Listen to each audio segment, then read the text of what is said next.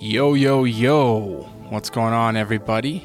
Thanks for tuning in to the Third Wheel Podcast. Today, I am very, very stoked to bring on one of my favorite people, my cousin, a great friend, a fellow musician, an all-around homie of all of us here at the Third Wheel Podcast camp. This is Arnell Ether. He is the founder and owner of Royal Studio, an amazing recording studio here in Edmonton, Alberta. And we just are continuing on the second part in our series called Behind the Music. Last episode we had Randy Urbanski. Now we got Arnell. We talk a little bit about starting a recording studio, how he got into it, different challenges and pressures he faces as a business owner and kind of quitting his daytime job and going full-time with the recording studio. We talk about music, a bit about the culture that surrounds Royal Studio and what they're all about and their overall vision and how they view art and the artists that come into the studio. I think you guys are really going to enjoy it, so let's dive in. Here we go. We'll do it live. Okay. We'll do it live. Fuck it. Do it live. I'll write it and we'll do it live. Thing sucks.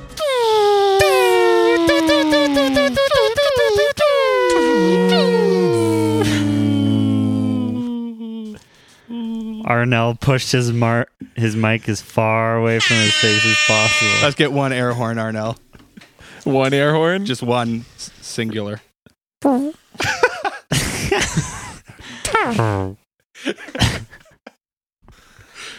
Sounded like someone with a trumpet just got shot. We're low on the CO2 today. All right, guys, how's it going? You guys can hear us good? Yep, sounds good to me, boys. Dope. We are hanging out. Well, I am hanging out at Royal Studio in Edmonton here with our homie, Arnell, who is the owner and founder of Royal, or one of the founders, current owner of Royal Studio. Shout out Royal Studio. What's up? And this studio is like a second home to me, so it's nice. Like, it's the first time I've ever done a podcast recording outside of my normal studio, and I was a little bit nervous, but it just feels good. It feels comfortable, which is sick. Me and Arnell are cousins, and we've known each other pretty much our whole, basically our whole lives. Yeah, which is crazy. And how long have you guys known Arnell for? I have known Arnell from, I think, when I first moved to Edmonton, but before that would have just been random here and there encounters. Yeah. But actually becoming friends, I think, is I came to Edmonton in 2012, Sounds right. 2011. So since then. Yeah, I don't think we hung out until you moved here. I don't think that we were friends before that, but yeah. And Nice. Jordan Clark, I have known since when you first. Well, I knew you from Lloyd because you hung out with Slightly. the Myers. Yeah, you were just a little too cool for me until you took me under your wing Yeah, he moved to Edmonton. for a few years, and then I leveled up. Yeah, you became on level playing field. Yeah, exactly. Yeah, Yeah, that's crazy.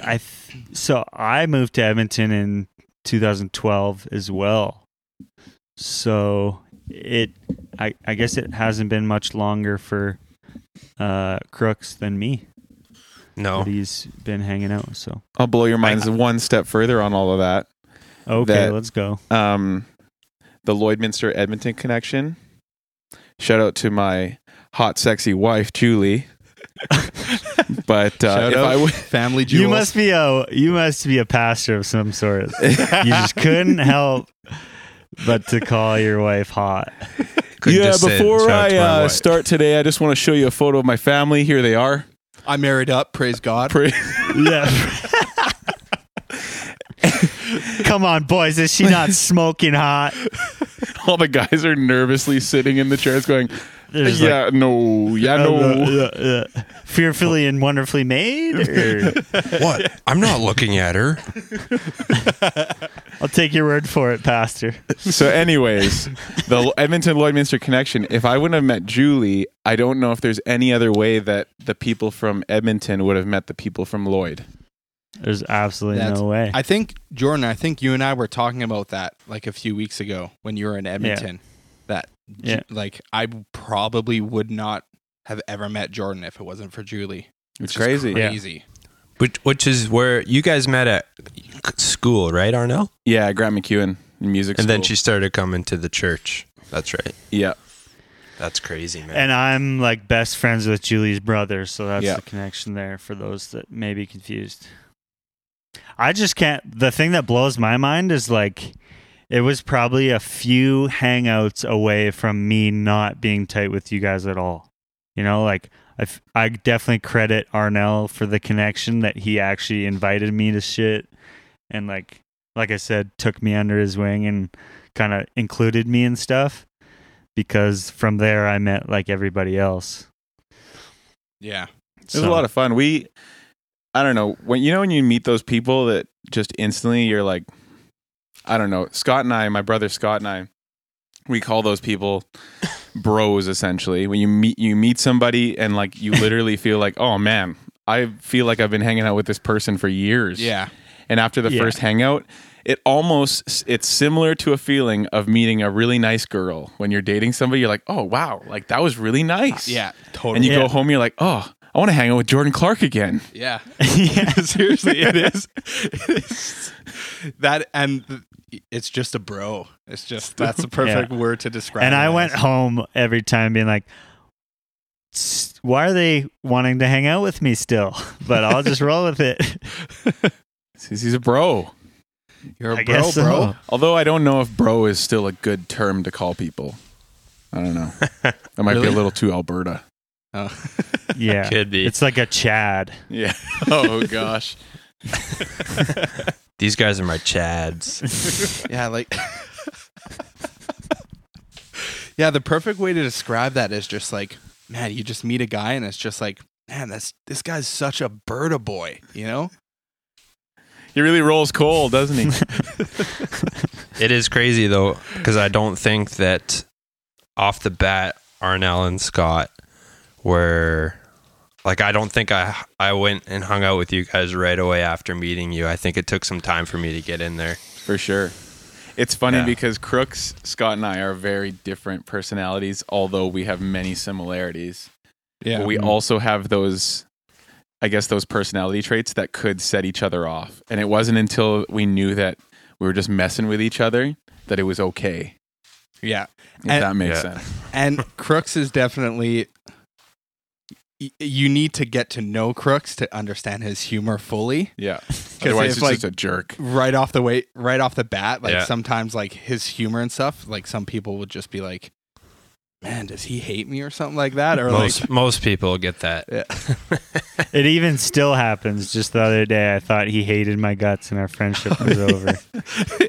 Well, that got was a little true though. heated. For that moment, it was definitely true. That's a story for another day. Yeah. Dope. Well, we like I said before, Arnell is the owner of one of my favorite studio in Edmonton, Royal Studio. Definitely my favorite studio ever. It's just his favorite studio in Edmonton, though. Just Edmonton though. Yeah. There's some really good ones in Lloyd. So that give Royal a run for its money. It might be. There might be. No, we don't Jordan's even have going to a start one up. we don't even have a music store in Lloyd anymore. So basically, Tunes is gone? long gone, brother. Oh, R.I.P. So basically, the only studio we have left is what you're looking at, which is my living room. So Rappers, hit him up. it's pretty busy. So I'll try and fit you in. It's got a pair of rockets. Send you to the moon. I got the KRKs, baby. buys one set of the lowest tier of KRKs. Yeah, I'm a producer. Adds producer into his Instagram handle. Career's gonna go through the moon. That's after this podcast. I'm changing my Instagram handle to influencer. Yeah. AKA Podcaster. Rocket Yeah, Man. and podcaster. You can add on there now too. Yo, so tell us a little bit about.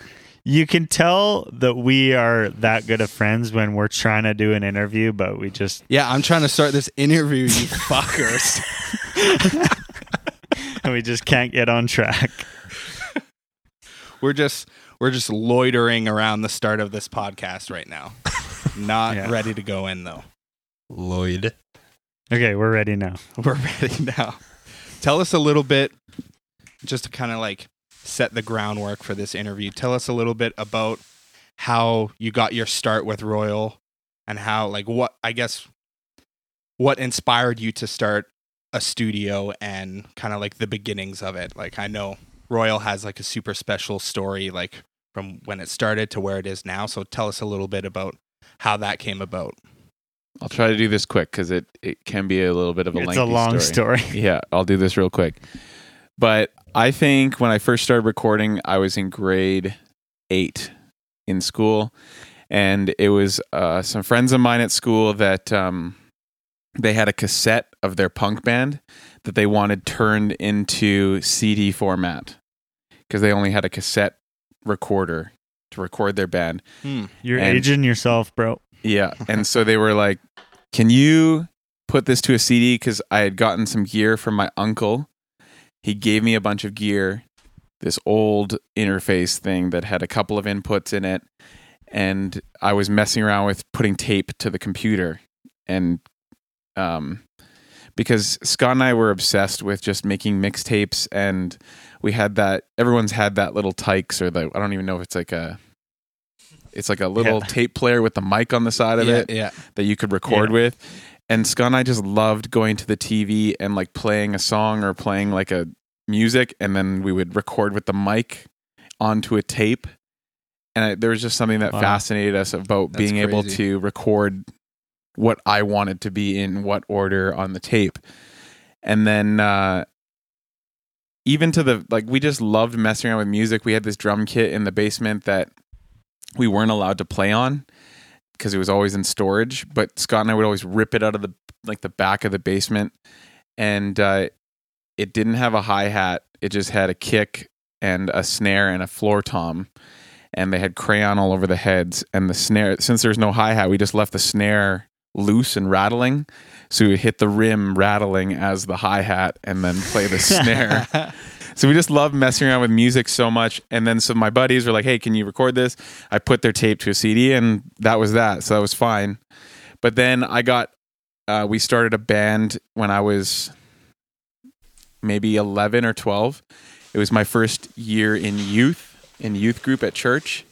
And they had a battle of the bands, and it was supposed to be battle of the air bands, but we thought we'll win definitely if we just play the song live and break the rules. Try hard. So we learned the song Underdog by Audio and Adrenaline, which is a classic. And we played it, and we won the talent show. But we then decided that we wanted to stay a band. Like, there was 5 of us at the time. There's a lead singer. And so we were like, yeah, let's stay a band. And it's funny because the name of the band was Trinity Drive, but it was the lead pastor's decision to make it Trinity Drive. We were in the back room. He's like, so you guys need a name. He's like, what about Trinity Drive? The Trinity drives your music. I didn't know what that meant. I thought it was like a street. No, it's literally the Holy Trinity driving the music. So anyways, funny story. We did that. That band became a thing. And then I wanted to be able to put music online because we had this silly little intro song that we played at every show.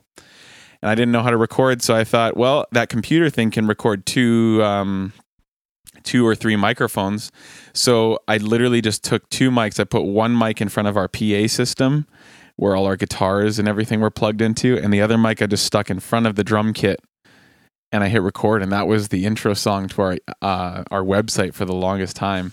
But that was our first like recording, and the computer would freeze, and the only way to get it not freezing, it was like an old Windows 95 thing. You had to hit the side of the tower, and then it would unfreeze and keep working. And so, yeah, and that was our first recording. And then my dad decided that he wanted to build a studio in our living room. So he did. Crazy. And my So was there? Did you guys put pressure on your parents? You like knew you wanted like to do music, and you were like, we got to record this, like, or did he just take it upon himself to be like, I'm going to help these boys out? I'm pretty sure it was my recording. parents on us. Like I've never, when I was a kid, I wasn't saying to myself, hey, you know, it'd be sweet if one day I could own a recording studio. And Right. all my dad really knew is, and my mom as well, was that they knew that they needed to sow like time and money into what we were passionate about as kids. Arnell, what is so mean? He means invest. Invest. Oh, okay. Just for people that might not understand. Sure. He knew that he needed to invest time and money and care and attention into what we cared about. Yeah. And Like- so he did. Like you would pay to like put your kids in gymnastics or like Yeah. football, soccer, like these sports and stuff like that. He saw that, you guys being interested in that, and just like that was that version, just a different version of sports, essentially. Yeah. And we wanted to play hockey our whole lives. We wanted to play soccer, but we were never put into sports. I was in baseball one year. And Really? so Scott and I wanted to play sports so bad. I thought I was good at sports. I practiced 1 year basketball outside all summer, thinking that I could make it onto the senior basketball team at junior high in grade 7. And I was so bad. And I went to the tryout, and I literally felt so embarrassed about who I was. It's terrible.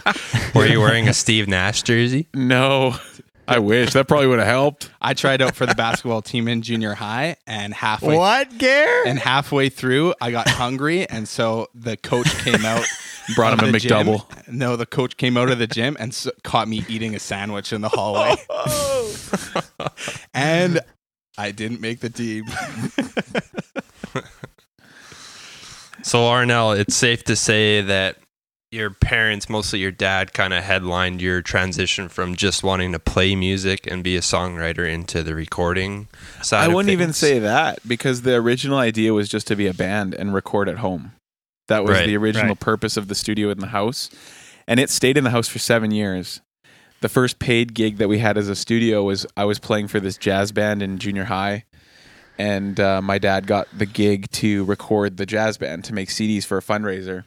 Huh. The way we recorded it was we came out of a little 4-channel mixer into a VHS player. And we pressed record on the VHS player. That's so crazy. Crazy. And we got paid for that gig and put it to CD and sold many CDs to the parents. Because, so that's kind of, I guess that kind of will speak more into like what we do here at Royal with Yeah. the way we do things. We always record to VHS. So, if you're coming into the studio, you better be Classic prepared feel. to bring some empty tapes You in. gotta bring some empty Yeah. tapes. It gives you that retro feel. It's on tape. But no, Yo, so like, yeah, go ahead. So before you get too far into the story, paint a picture on what that looked like having a recording studio in your living room, because I saw pictures and it was quite interesting for sure. Well, Like, what imagine was you the walk into setup? your buddy's house, and right when you get in the front door, you look left, and there's a studio with like a window door, literally a recording studio to your left. And then you walk down the hallway. There's a bathroom. You can go upstairs to the bedrooms, but you kind of take the corner, and there's a control room sitting right there, and a kitchen, and a TV room, and a dinner table. And then and I know this because we did lots of recording there when we were first starting out into music, but like in between the live room and the control room, they built a wall with a huge glass window separating the two, so you can see Man. in and out. And this is just And it's there, and it was there for 7 years, and it's the same glass window that's installed here too. So there's a lot of history in that. Wow. And That's interesting. The funny Your story. poor mom. My poor mom, and her bedroom was above the tracking room. So we had like a curfew of like 10 o'clock when we had to stop playing drums, just because like we would play drums all the time. We play music all the time. We come home from school, we're just playing music, and we just like there had to be some sense of courtesy. But if I'm thinking about it now, like think about how much of like a choice that is to say, you know what, I want my house to have a studio in downstairs, and it's going to be below my bedroom. Like and my kids are going to play in it. Yeah, That's crazy. Crazy. Yeah, that's nuts. So like I can't even like. There's no way in any sense that I could repay for what my parents did for us. Yeah, that's And crazy. And it's not even that they did spend a lot of money, but I'm not here saying that it was money that did it for us. Because Right. what my parents kind of instilled in us was that if you want something, you just got to work really hard and you can get better at it. Yeah, It's not like you can have anything you dream of. It's not even that message. It's a message of like, no, if you grind, you work hard, you will get better at it and you can get some skill. totally. Mm-hmm. That's cool. Because my dad kind of lived that his whole life. Like he just did what he needed to do to make things happen. Yeah, And like mine too. he owned a donut shop, he owned a courier company. He did so many different things. Now he owns like he works for this coffee company that's like coffee machines and dealerships. And that alone is inspiring that you can just do whatever you want. Yeah. And you can work hard at it. Because if you're doing it for the right reasons, it's going to work out. I don't know. He did it because he wanted to live for his kids. My parents made that choice like right in the beginning that they're like, no, our job here is to raise these kids and to do a good job of it. And I think they did. Yeah, totally. Yeah. And your dad, I think like growing up with your family and being around your dad and you guys all the time, like I think at certain times it almost seemed as if your dad loved it just as much, if not more than we did. Like 100%. Yeah. I feel like could see that. he was like living his childhood over again with us, like doing these crazy, like we would be in there till like 2 a.m., 3 a.m. recording in your living room, guitars and stuff like that. And your dad's up there with us and like trying to figure it all out. And he just loved it. So it was so cool. My dad was our tour manager and he drove the van everywhere and he helped build the light show. That's crazy. And so that kind of plays into all of like what I'm doing now. That drive. Yeah. Yeah. So was Gary's band like one of the first bands you actually recorded that wasn't your music? They were probably the third band that I ever recorded. I recorded some friends from school, but yeah, that was the first band that we ever did like a full EP with. Yeah. I guess your first band, we just did one song, right? Yeah. We put a mic. With the band Amplexus. Yeah. God. Yeah. All the listeners out there, our first band's name was Amplexus. Which, Can we get a translation for that? Yeah. The one translation meant loving embrace, but then another translation meant frogs having sex. Which is a loving embrace. Loving embrace between two frogs. If those toads love each other, then there ain't nothing wrong with that. Ribbit. It's 2019. Ribbit. But I remember we were in the live room and they just stuck. You guys just put a mic in the center of the room and just hit record, and we just played like all of us standing in a room together. Mm-hmm. I remember we were playing, and I remember Wes, my brother, who was our drummer, he was like slowing down, and you could just hear Ashley, our singer, just going, "Don't slow down! Don't slow down!" Because it's just picking up everything. Oh man! And but we were stoked on it. We were so happy, and oh man, we were hitting the big times. That day we burnt it to when a you're CD, that, when you're that age, like there's something about like we just all played instruments and now we can like listen to it back. A bunch of 14 and 13-year-olds doing crazy. that. Yeah. That was. It gets you so stoked. It's like, okay, we're gonna be a band, and we're the next big thing. We're gonna be Amberlin. We're gonna be Switchfoot. I was trying to think of bands that would have been. That was definitely our vibe. There you go, guys. You just nailed it, Arnell. Amberlin. I think we could play with Amberlin one day. What if we got a tour think with Amberlin could open for us. Yeah. Oh man. What if Amberlin opened for us one day? There was a long time goal in my life and this kind of Like, yeah, there was a long time goal in my life where all I wanted to do was play at YC, which is a Christian youth conference. Oh yeah. I thought, if I can play at YC, I've made it. This is it. Yeah. If I can open for the night that Chris Tomlin's playing, I've got it going, man. Man, Chris Even Tomlin. just give me the side stage with Hawk Nelson. seriously. With Jay and the Lovebirds. Oh my Yeah. gosh. Shout out Jay and the Lovebirds. So you recorded their band. Yep. And then, so another interesting thing to me about the story, and then we'll get into a few questions about the studio itself. The transition from your living room into the spot you're at right now. Yeah, so we were in the living room. How did all that go down? We were in the living room for about 7 years, and then I just knew it was time that we needed to be looking for a place. So I was recording this song for my uncle, the same uncle that gave me that free gear, like when I started 7 years prior to this. And I was recording a song for him, and one of the dudes that was recording background vocals for him, his name was Harv. He's like, "Hey, your dad was saying that you're possibly looking for a spot to put the studio. You're planning on moving?" And I was like, "Yeah, I think so." And he's like, "I've got a spot on my land that you should come and check out, I think." And here's like 17-year-old Arnell going, "Okay, yeah, that sounds good. I'll lease a building from you. I'm 17 years old." And so my dad, Scott, and I came out to this spot and saw the place. And we were like, this is it. This is perfect. And he's our landlord, and we've been here for 8 years at this location. That's crazy. Sick. Yeah, I remember like seeing photos and stuff of you guys.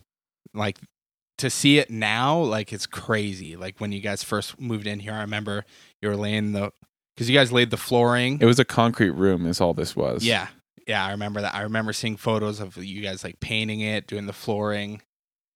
Like, we did it all DIY. We had a buddy come and do the framing because that was like our vibe. That's how we did things. We just made it happen. And now, looking back, there's some things that we probably would do a little differently now, stylistically and things like that.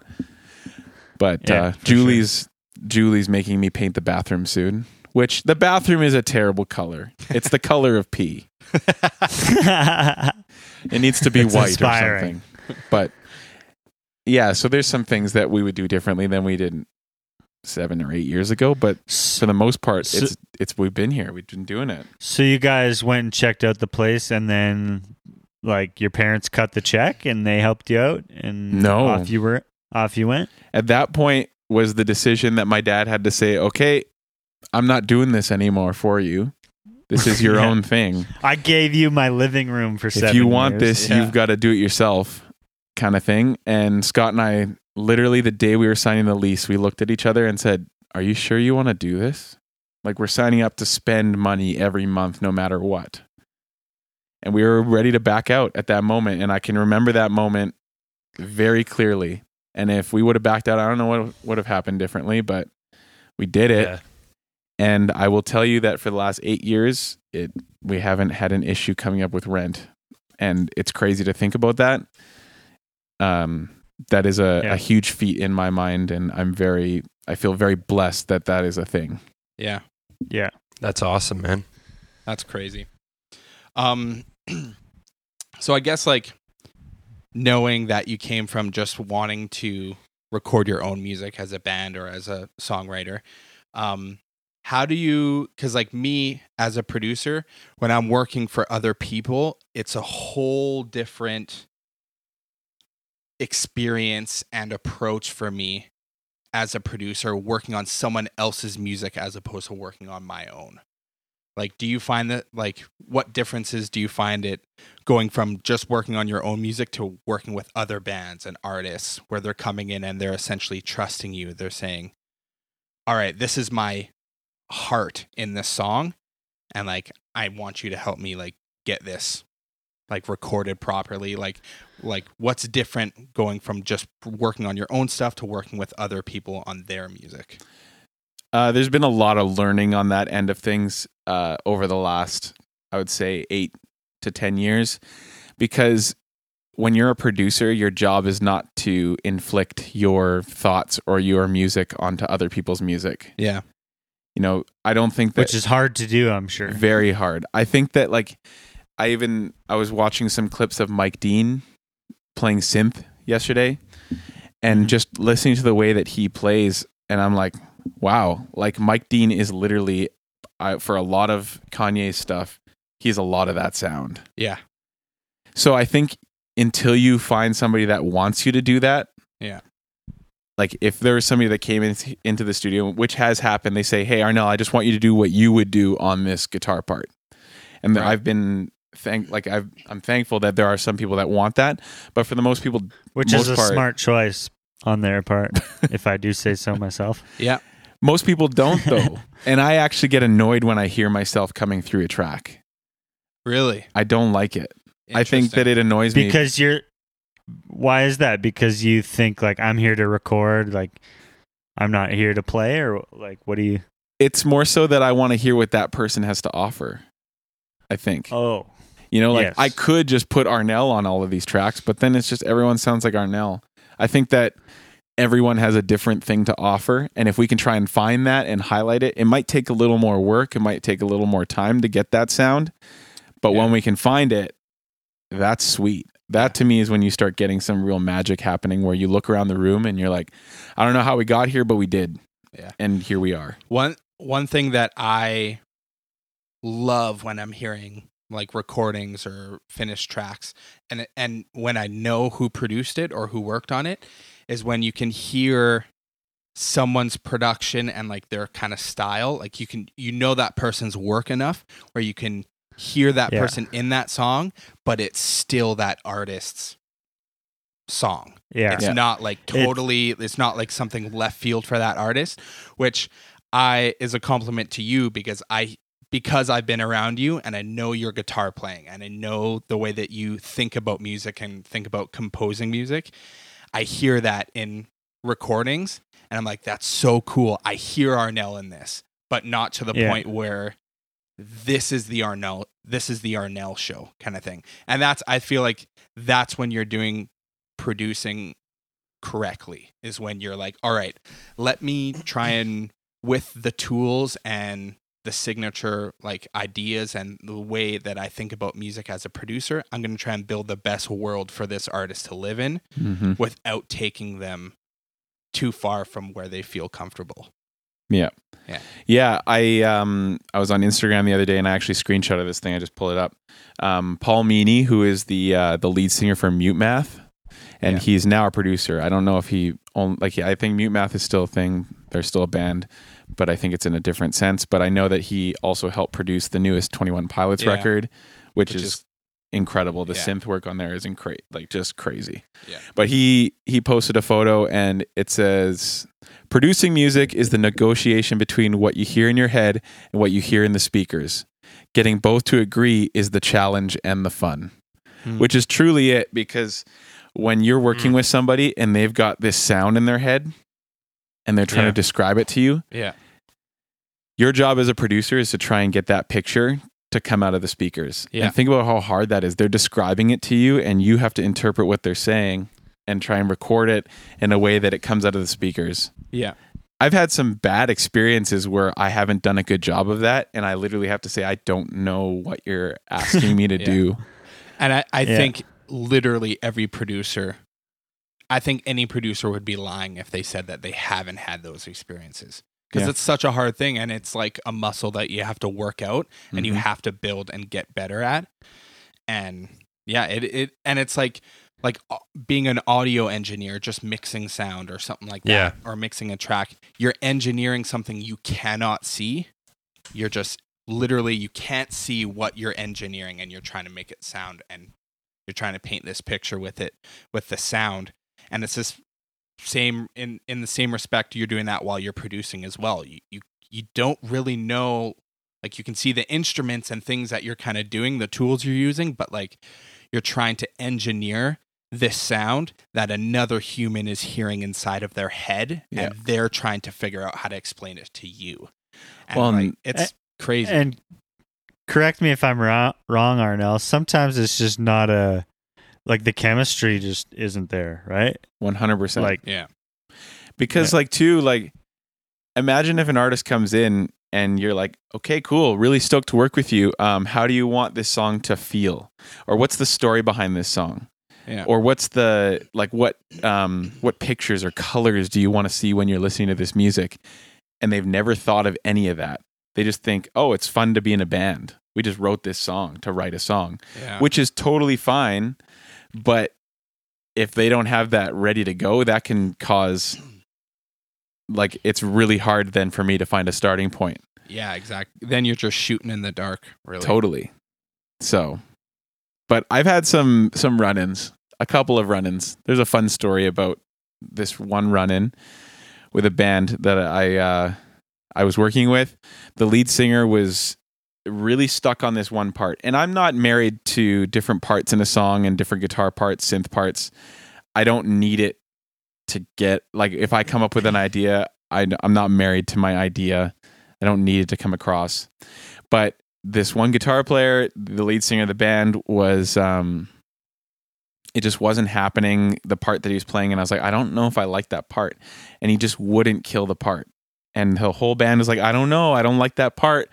It's not really sitting right in the song.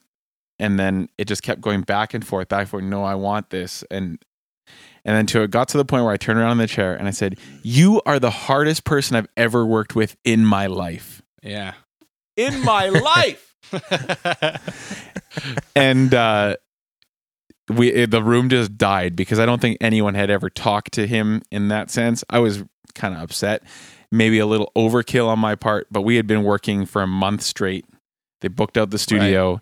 Scott and I hadn't seen our wives for like 4 weeks. It was terrible. Yeah, we were all at the end of our ropes. But that's what needed to happen in that moment, because then the tension just broke. We talked it through and we figured out what part would work. And that person is Daniel Othet. Shout out Daniel. No way. Yeah. Who is now one of the interns here at Royal Studio and one of my best friends. And because I took a chance of like, no, I feel okay with being vulnerable with this guy right now, being real with how I feel. And I just told him, you are the hardest person to work with ever in my life. Yeah. And it just broke the ice. Yeah. And it's like that, I think, worked out for the better because you guys were actually able to work through it and everything. But like you and I like have both been in sessions where I guess the other end of the spectrum of being a producer is like, yeah, you don't want to take away from that person's vision too much where they're like not happy with their song. But at the same time, they're hiring you and paying you to produce their song. They're like, hey, I'm not a producer. Can you help me get this song to a better place? Yes. And then you try and do just that in a respectful way, of course, and they just will not. They just have demo-itis. They just can't get away from their demo track, and they'll hire you to produce the song, but then they won't let you do your job. And that's also a very tough spot. It can be very tough because you're like, it's just tough because it's like you're looking at the song, and this kind of goes back to like the difference between working on your own music and working on someone else's. When you're working on someone else's, you have no emotional bias to that piece of music. When I'm working on my own song, I'm emotionally invested into this song so heavily, and it's hard for me to get past certain things because of my emotional bias towards that song and how I feel about it. When I'm working on someone else's, I'm just looking at it completely objectively, saying, all right, as a producer, as a songwriter, what would I do with this song?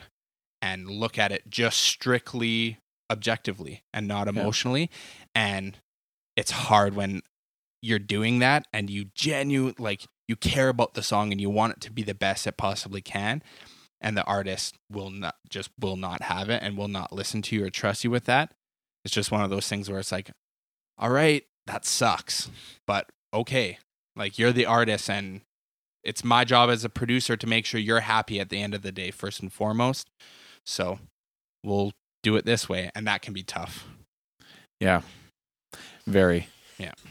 You feel like you failed them, really. Yeah. And that's the worst part, is that you feel like, well, you've paid me to be your producer and I can't do it, obviously. Yeah. And that's it. Man, the amount of times that I drive away from this place, driving home thinking, man, I suck. And this is just a creative's struggle. This is anyone out there that's a creative, you know what this feels like. You write some music, you write a poem, you paint a picture, you take a photo, you look at it and you go, man, I suck. Or you're scrolling Instagram and someone else's photo comes up and it's really nice, but your insides are going, oh, I hate this photo. Yeah. But it's so nice, but you're just jealous that your photo doesn't look like that. Yeah. Or you pull away super excited about what you did. Yep.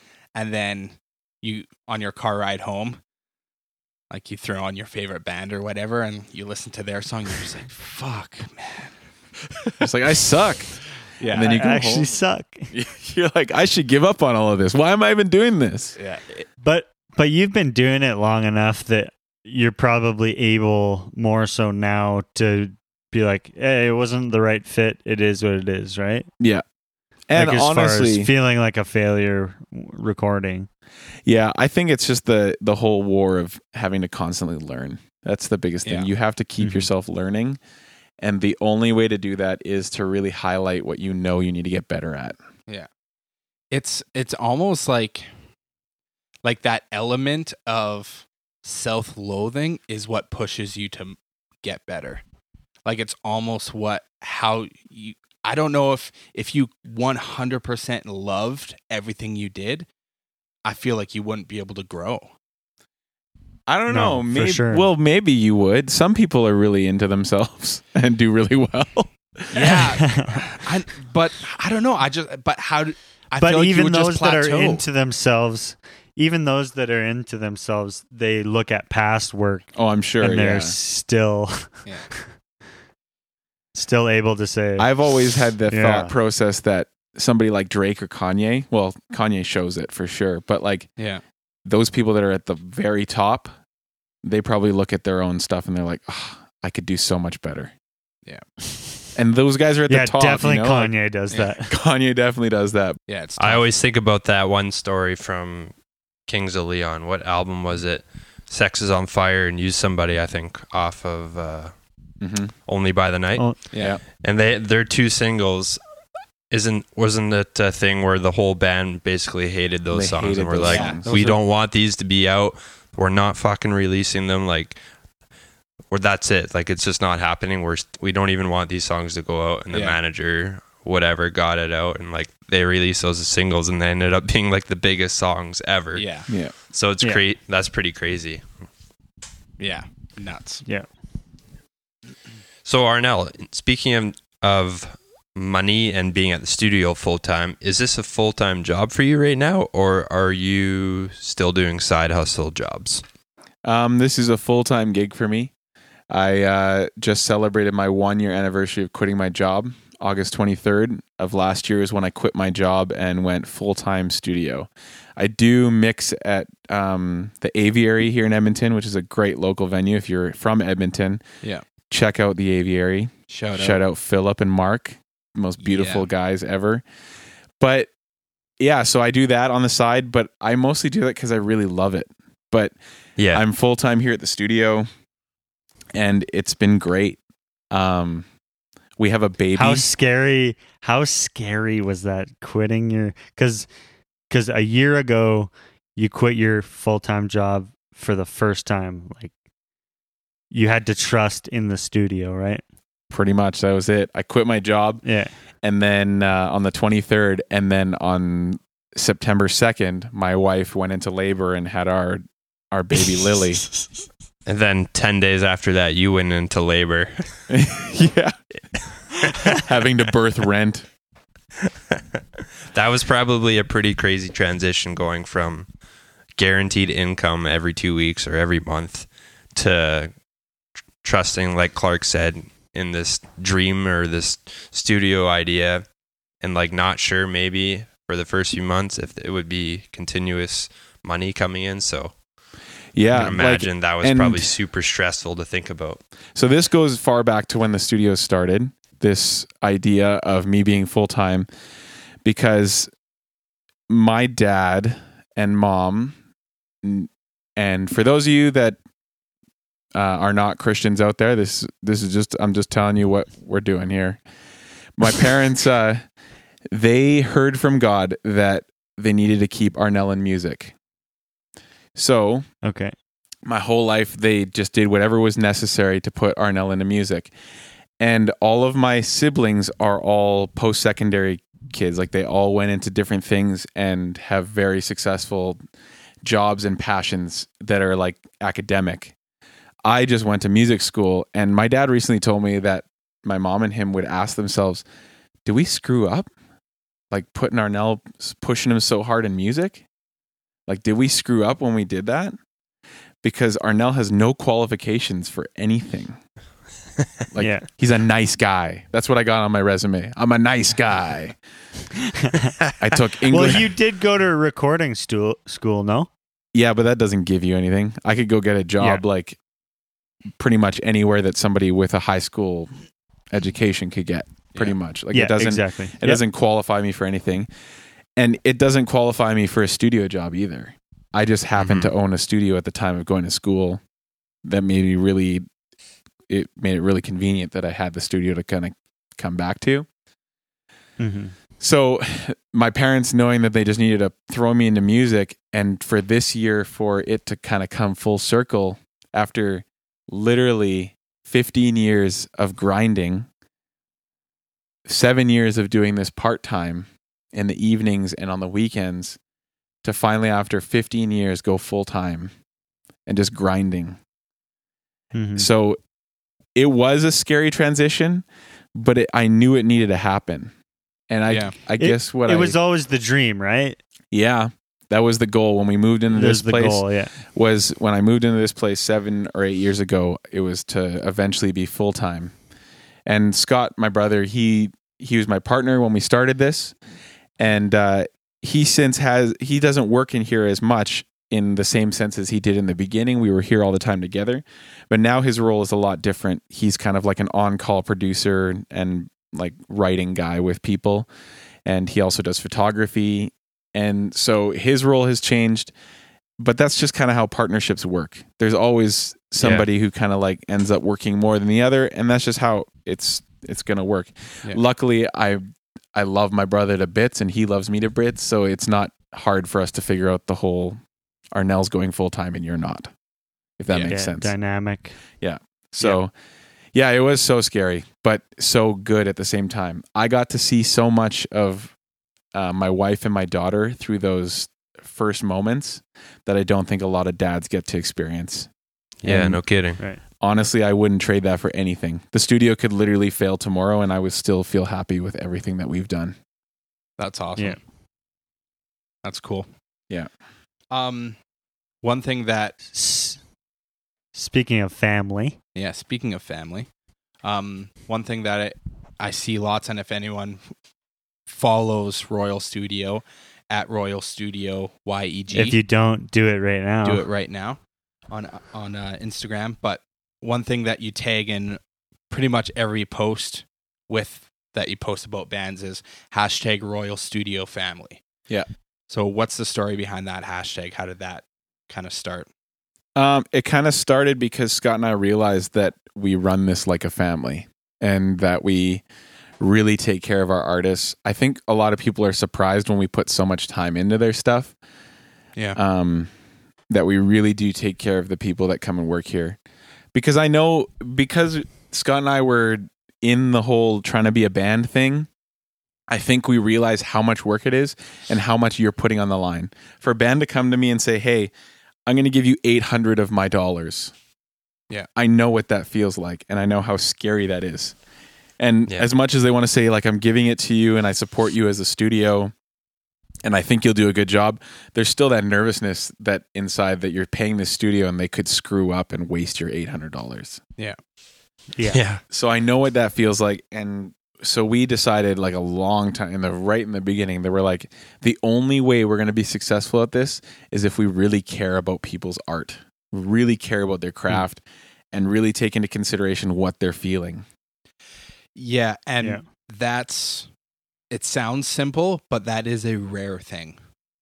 Like for me, for someone who's worked in a bunch of different studios, the last like 7 or 8 years, and even Josh, you could even attest to this as well, playing in bands and stuff, is you don't see that all the time. And you think that you would, paying so much money, but a lot of the time people are just there. They're like, all right, let's start this session, sit in the engineer chair, record it. All right, see you guys later. We'll let you know when the first mix is ready. Like, there is a lot of those. It's just get this band in, get this band out as fast as we possibly can, get that check, and then get them the mix as fast as possible, kind of thing.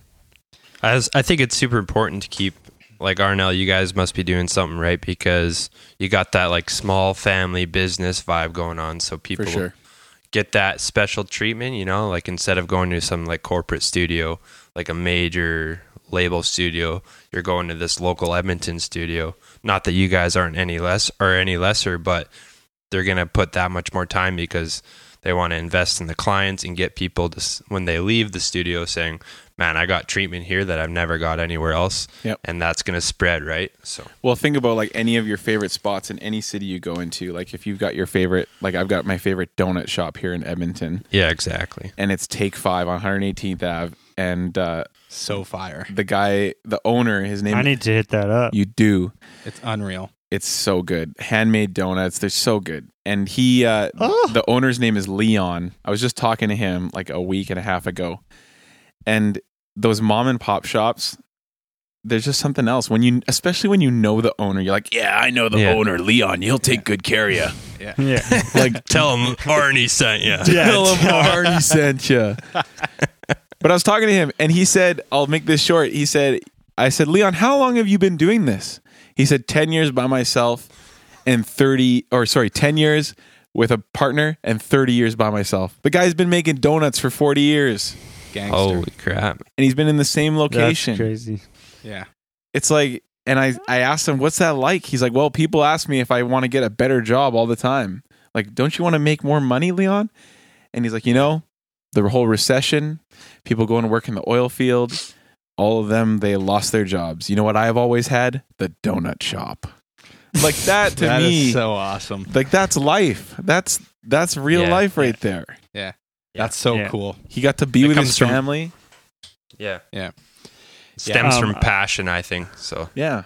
Totally. Yeah. I definitely think that like that is like for me when I think about Royal Studio, I think the defining quality is it's homey. It has that homey feel to it, that homey vibe to it. And I've been in huge studios that are $1 million plus studios. So is Josh. And you go into these studios and you just feel like I can't touch anything. Can I sit here? Can I put my water bottle here? Can I pull a chair up to this console? Here, like, there's nice equipment here. It's a beautiful, beautiful space, but just something about it, it just feels so homey and comfortable. I can come in, grab a coffee, sit on the couch, and I just feel like good. I feel like I'm at home. And I think that's a huge defining quality and a quality that separates Royal Studio from all the other studios that I've been in. And I love that. Another thing that sets you apart is you and Scott know how to talk to people, and you actually have personality, and you're friendly and you're welcoming. And I saw, like, we see that as your friends, but it's the exact same way with your clients. And so I think it's a game changer that you guys actually know how to talk to a person, and you're not just like two nerds just hunched over a table, Which just be like, which is kind of like a throwback to what Randy Urbanski, our previous guest, had to say. He said that he's like, one thing that separates him from a lot of people is he can get into a room with any artist and just shoot the shit with them, talk with them, and just be casual. And he has a personality, and he's personable and approachable and friendly.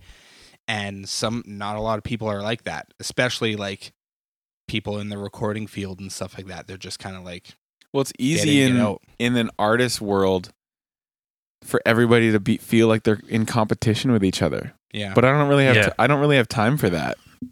I don't. you gotta take down that wall of titles.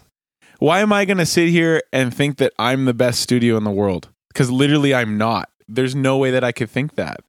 That would be terrible Yeah. for me to think that way, to think that I'm the best Right. guitar player or don't worry, I'm going to mix your drums like no one else would in the whole world. That would never happen. Yeah. So the best thing that I can do is come with the approach of like, hey, I'm going to do the best that I can. I'm going to literally pour my heart and soul into this for you. It might not be everything you want. I hope it is. That's my hope. That's what I'm aiming for. But you're going to, and then you kind of convey that, hey, I'm also going to learn out of this too. Yeah. You know, like I'm here to learn too, just as much as you're going to do this. I'm going to learn some things along the way. And I love that so much when I don't know, you just plug a random piece of gear in and something starts happening Yeah. and like distortions happening, but you're like, oh, don't touch whatever we just did. That's sick. Yeah. And we've had so many of those moments. I ask Julie every time like I bring home a mix or like around, I said to her once, hey, Julie, every time I come home from a mix session or whatever, I want you to ask me, did you do something that made you nervous today? Did you do something that made you scared? Yeah. Something that isn't conventional? Did you put a mic on something in a weird way that you never have before? Because when I stop doing that is when I stop having fun with this, you know? True. Yeah. Oh, we put a mic on something. Oh, we can put it. Oh, my story with Crooks in the Water. I actually think it was Wesley. It wasn't Crooks, maybe, but I Checks was out. I already believe you.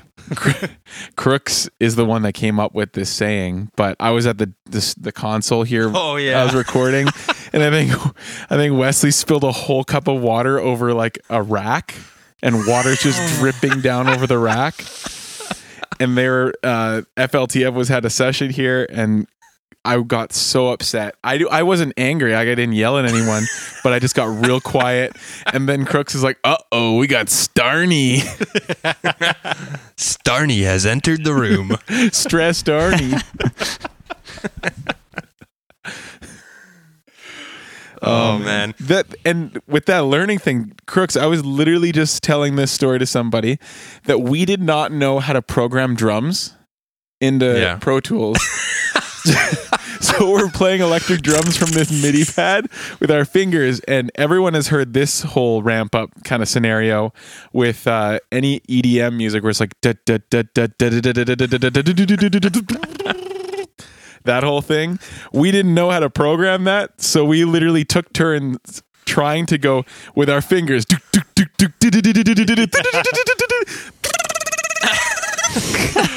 Oh my gosh, we did it manually. Like, and I'm just thinking about like if there was somebody who actually knew how to program drums in the room, they would have looked at us like we were wackadoos. Hey, fuck faces, what are you doing? We're doing it organically, okay? DIY.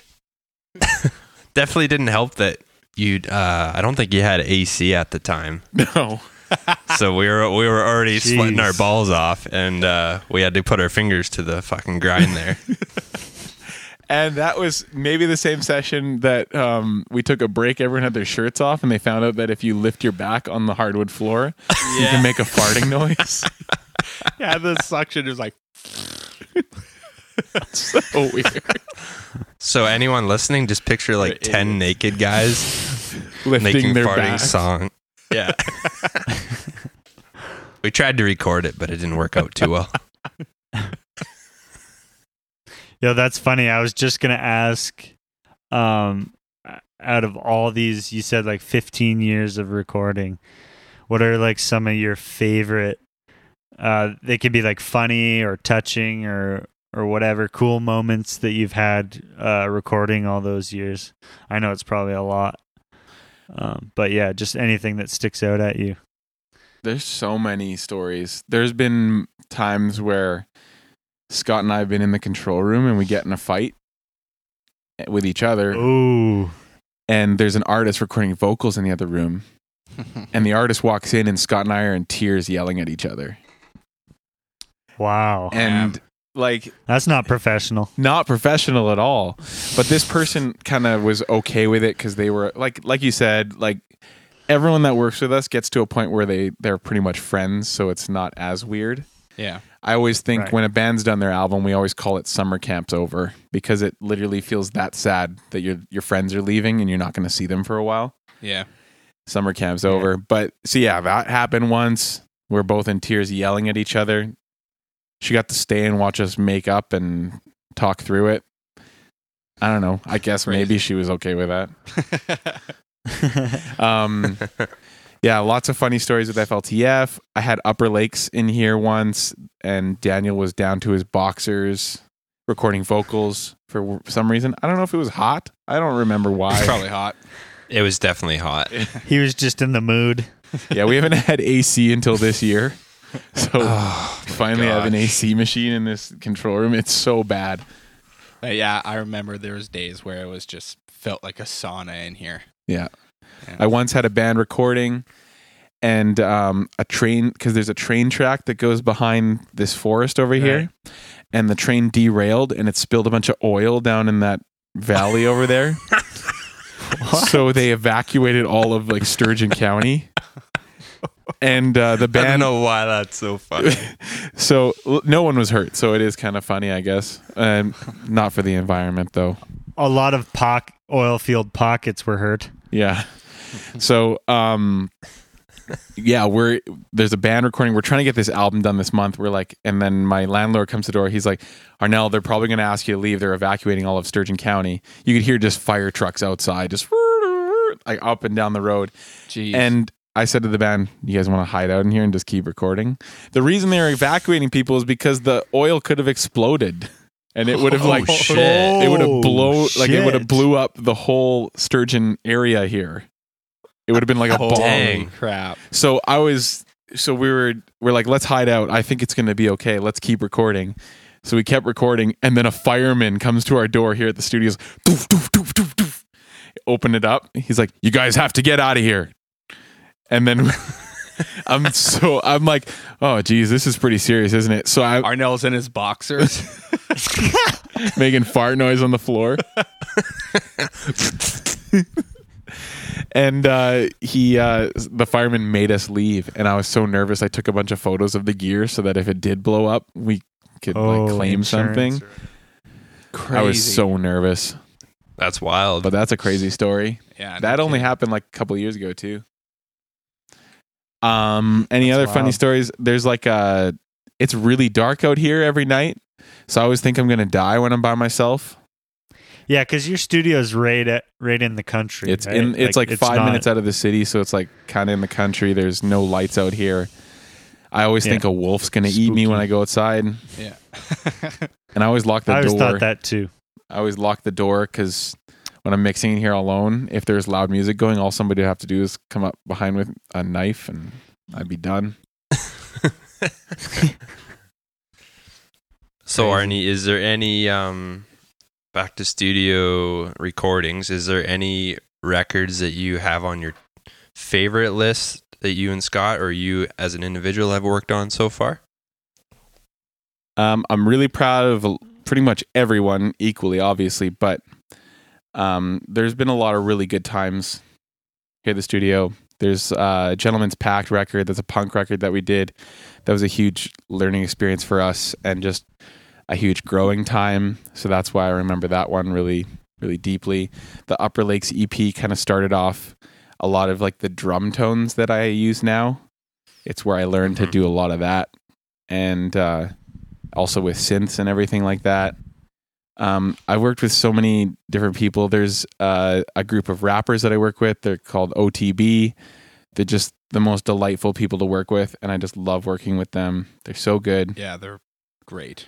Yeah, and like there's just everyone. I can't even choose one because there's just so much that everything has a story, and everyone has like Yeah. a little bit of a backstory to it. There's this great band called Evergreen that I've worked with. This band Arcavello, their EP was great. They were the band that was in when the bomb was going off on the train tracks. Bedside, they're such a good band and like such pals. The band Shag, they're like this rock band that Super cool. just kicks butt. They're so good. Landry, he's like such a pal. I've been recording that guy for 14 years, pretty much since we were at the house. He was like one of the first rappers I ever worked with. I've worked with Lusitania Lights. They're all pals as well. Yeah, I literally could list it Top off. of the morning, so Top sick. of the That band Morning. is so sick. That's back at the house. That was recording. They like we'd stop for lunch, Yeah. go in the kitchen and make some food. That's crazy. Casera I've been working with and Garrett's been helping out with that. It's been great. Like there's so much that I'm working with this band Cypress right now. All great people. So if you had to, so just like we get it, you like all these people that you record, but if you had to, like, if someone was like in your car and like you were an Uber driver and they were like, what do you do on the side? And you said, oh yeah, I own this studio. And they said, well, play me something that you've recorded in your studio. What would be like the thing you'd put on? Trinity Drive. Amplexus. That would be so funny. And they'd be like, why'd you choose that? Because Jesus loves you, brother. Oh, what a twist. I don't know. I don't know what I would actually play for them. Maybe some rap that I've worked on, maybe Upper Lakes, maybe Good Rumor. Yeah. Good Rumor's a band that I've been playing with and recording with. Yeah, they're dope. Yeah. There's so much. Yeah. I don't know. Kind of, Cool. I guess, going off of that, like different styles of music and genre and everything like that. I remember growing up in Edmonton, there wasn't a lot of diversity in the music, like the local music scene. It was a lot of metal bands and like some rock bands. And that was kind of it, and like some folk artists here and there. And now I feel like there's way more diversity in like genres and stuff and artists that are coming up in the local scene right now. Like there's hip hop, there's pop, there's EDM stuff. There's just pretty much everything from like one end of the spectrum to the other. And it's so cool seeing that, because I remember a version of Edmonton where that did not exist. Like, do you think there's anything specific that plays into that or has caused that? I would say just the love of local venues. That really helps a lot of that, because and they keep getting shut down, which sucks. Right. But a lot of the local venues that support those kinds of music are super important. There's this like alternative culture that goes against like the local music scene, which is like this club culture where people think that you got to go to White Ave or Jasper Ave and just get lit and dance to club music. Yeah. Which, don't get me wrong, I like dancing and I like that kind of stuff, but I can't do that every weekend. But unfortunately, that's what a lot of people do. And that kind of stomps on local music scene, because if they were to instead to say, you know what, I'm going to go get some drinks and go to my friend's show. Yeah. That causes kind of a different environment for people supporting each other. Totally. And it's that whole competition thing. If you get rid of that competition idea, then everyone's just working towards the same thing. Everybody just wants to create, so Yeah. let people create. That is such a negative mindset to have, and it's very easy to get sucked into that mindset of like being super competitive. I think there's healthy competition and unhealthy competition. If an artist here in Edmonton gets an awesome opportunity and sees success, that doesn't mean there isn't room at the table for you to sit there as well. Yeah. Keep working. It's going to happen for you if you don't give up and you keep working, getting better at songwriting, better at your craft. You can't, like, getting angry at somebody or mad when somebody else gets a step ahead of you or is doing something that you eventually want to do is not going to help you in any way. And it doesn't mean, them getting that success doesn't mean that you're not able to get that. There's more than one spot. Yeah. And like with the whole local music scene being strengthened, I feel like Edmonton is on its way to become like a Vancouver or a Toronto. Calgary's a little ahead of Edmonton, I think, in some respects, but I think it's on its way to kind of like prove itself in that sense. Totally. So is a place like Winnipeg, is another big music hub, which is Right. Oh, definitely. pretty incredible. Yeah. But it doesn't help when artists from Edmonton, and sorry, Garrett, it doesn't help when artists from I was just Edmonton gonna say are this. like, you know what? I'm leaving you. I'm going to Toronto to make it. It doesn't help, because the best thing Vancouver. the best thing that you could do is say, you know what? I know it's tough to make it here in Edmonton, but I'm going to grind it out and let's just see what happens. Yeah. I will say that when you were younger, you guys were kind of in the church circuit almost. Yeah. So that would be really hard to do and kind of frustrating to pursue. Yeah. But looking at it now, I would say that you're doing that now. Totally. And I'm definitely empathetic towards artists. And even since I've been living back in Edmonton the last year and a half, I've talked with artists who are like, I really want to move to Toronto. I think I'm going to go to Vancouver. And you can do that. And it might work out for you. And I hope it does. But a lot of the time, and I didn't think about this, and a lot of artists don't think about this. You're going to move to a city that's so crammed with people, oversaturated with artists and bands and musicians, even photography. I'm sure it transfers over. There's parallels to other creative avenues as well. But speaking specifically on music, you move to Toronto, it's so oversaturated. There's so many people all living in the exact same place, trying to do the exact same thing at the exact same time. And it's so hard to get noticed, and it's so easy to be overlooked. Where if you start here, like one thing that's super exciting about Edmonton right now, and I've noticed this firsthand since I've been back, is like you said, it's just starting to bubble up. Like you said, Arnell, like Toronto and Vancouver, that scene and that art scene is really starting to bubble up here. And that's so exciting, because if you can be an artist and be a part of the building blocks here and be a part of the building of what could eventually look like something like Vancouver or Toronto or like big music hubs, that's so exciting, being a part of that. Yeah, and the local venues being shut down always sucks. I think about where you're at, Jordan Clark, the Root's no longer there, right? Yeah. Where the Root was like that was a hub. That was a hub because people would go on tour and they'd always stop in Lloyd and play at the Root. Like, and that was where like Jordan could go and see like stellar bands that are coming through Canada because it's right on Highway 16, and bands would use Lloydminster as a stop and play at the Root. And I remember texting my in-laws saying like, hey, there's a really cool show happening at the Root, you should go to it on this day or whatever, this when it was bands kind of going through Lloyd. It's crazy. Like, and Lloyd, you get to see it with like 30 people attending, and you get to see this huge band. That's crazy. Yeah, a band from Edmonton Scenic Route to Alaska, like they would come through to the Route and have like the sickest shows, and they would love it too. Like I would talk to them and they're like, this place is so neat. And they were playing to like triple, like quadruple. They can sell out Starlight crowds. Room. Scenic Route. That's crazy. Yeah. And and it makes me sad when places like that close down, because those places kind of foster that whole love of just art, you know, just an art house essentially, right? Yeah, totally. Unfortunately, Lloyd doesn't support art too much. I feel like they have waves of getting good at it and then dropping the ball, but just in general, Oil City. Yeah. That's how it is. Yeah, fair enough. All right, man. I think we'll kind of like wrap up here, but what is there anything you want to say or anything you're excited about that Royal Studio is doing right now, or like anything coming up that you're super excited about?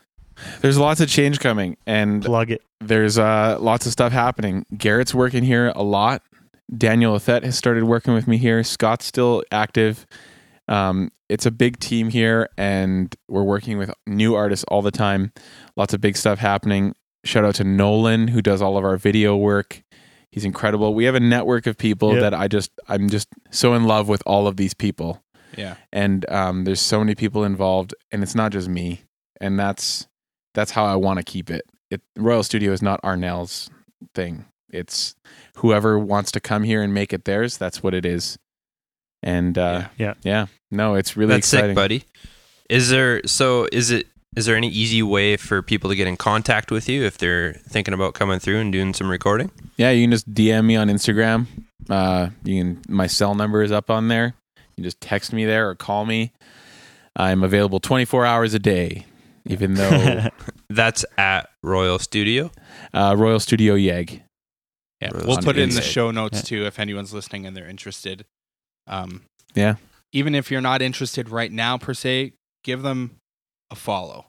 Yeah. I can that'd say be nice. firsthand that this is a place where you can come as an artist and you will be cared about in a genuine way. And I mean that. And I'm not just saying that because I'm working more with Royal now. I'm saying that as someone as a customer. I've been here. I've recorded full-length albums here, and it's a very special studio, and it's worth it 100%. I can't say that enough, and I can't be a stronger advocate for Royal Studio and everything that this studio does for the local scene. Like, it's awesome. And remember, Garrett, you're my number one customer. Y'all can DM me with the answer to that. I'll give you something where that quote is from. It might be a cookie, but I'll give it to you. Yeah. A free coffee brewed straight from the studio. Oh, yeah. If there's anything that, like any piece of gear, that's the question you should ask me. What gear do you need? The only gear I need is the coffee machine. Yeah. Facts. It's the real attention grabber. Best French vanilla in the West Coast Canada region. And it's never broken. Lies.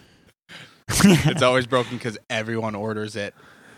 Probably gets pressed like probably 500% more than all the other choices. Seriously. Nah, mochaccino. Oh, the mochaccino's a fire drink. Yeah. Hey, that is slept on though. I didn't know about the mochaccino. That's my You want to shit. know what's funny is that Garrett got me into this whole coffee addiction thing, this whole coffee snobbery. Oh, God. Yeah, you can shut off your headphones there, Clarky. We'll have to have Arnell back to talk about coffee again. But Garrett has got me into this I'll whole be sick coffee that snob. day. And but Garrett loves the coffee here. And it's not like snob standards, but you know what it is? It's just good coffee. It's the heart behind it. Exactly. Yeah. The heart behind it's just it. Garrett. It's just Garrett afraid to say something. I think it's also the convenience that you just press a button that says black coffee and then a black coffee comes It is down. nice. It's like, you know, when you go to a diner and you're like, sometimes you're like, holy shit, this cup of coffee is horrendous. And then, but then there's some times where you're just like, hey, this is not bad for diner coffee. This is good. Like That's usually after a night of drinking. But this, you could come 45 days off the sauce and get a coffee, and it takes 10 seconds, and it's a decent cup. It's good. And it's free. It's free. All right, Arnell. It's a price point you can afford. Yes. Thanks, Arnie. Thanks All for right, coming on. Thanks, Arnie. boys. Love you all. Love you too, buddy. Peace. Are you guys stopping recording? Oh shit, did I even start? Hey guys, thanks for listening to yet another episode of the Third Wheel Podcast. Man, that was a good time with the homie RNL. That dude is seriously one of my favorite people on the planet. And like we alluded to in the episode, he was a vital part of me meeting these two idiots that I have this podcast with. So forever grateful for him for that, and forever grateful for him coming on the pod. It was such a good time. And yeah, you know the usual stuff. Go follow our social media if this is your first time listening to us, and maybe tell someone about the podcast that doesn't know about it already. Thanks a lot, guys, for your listenership. We appreciate it so much. We can't say that enough. Peace. Mwah. Ciao, baby.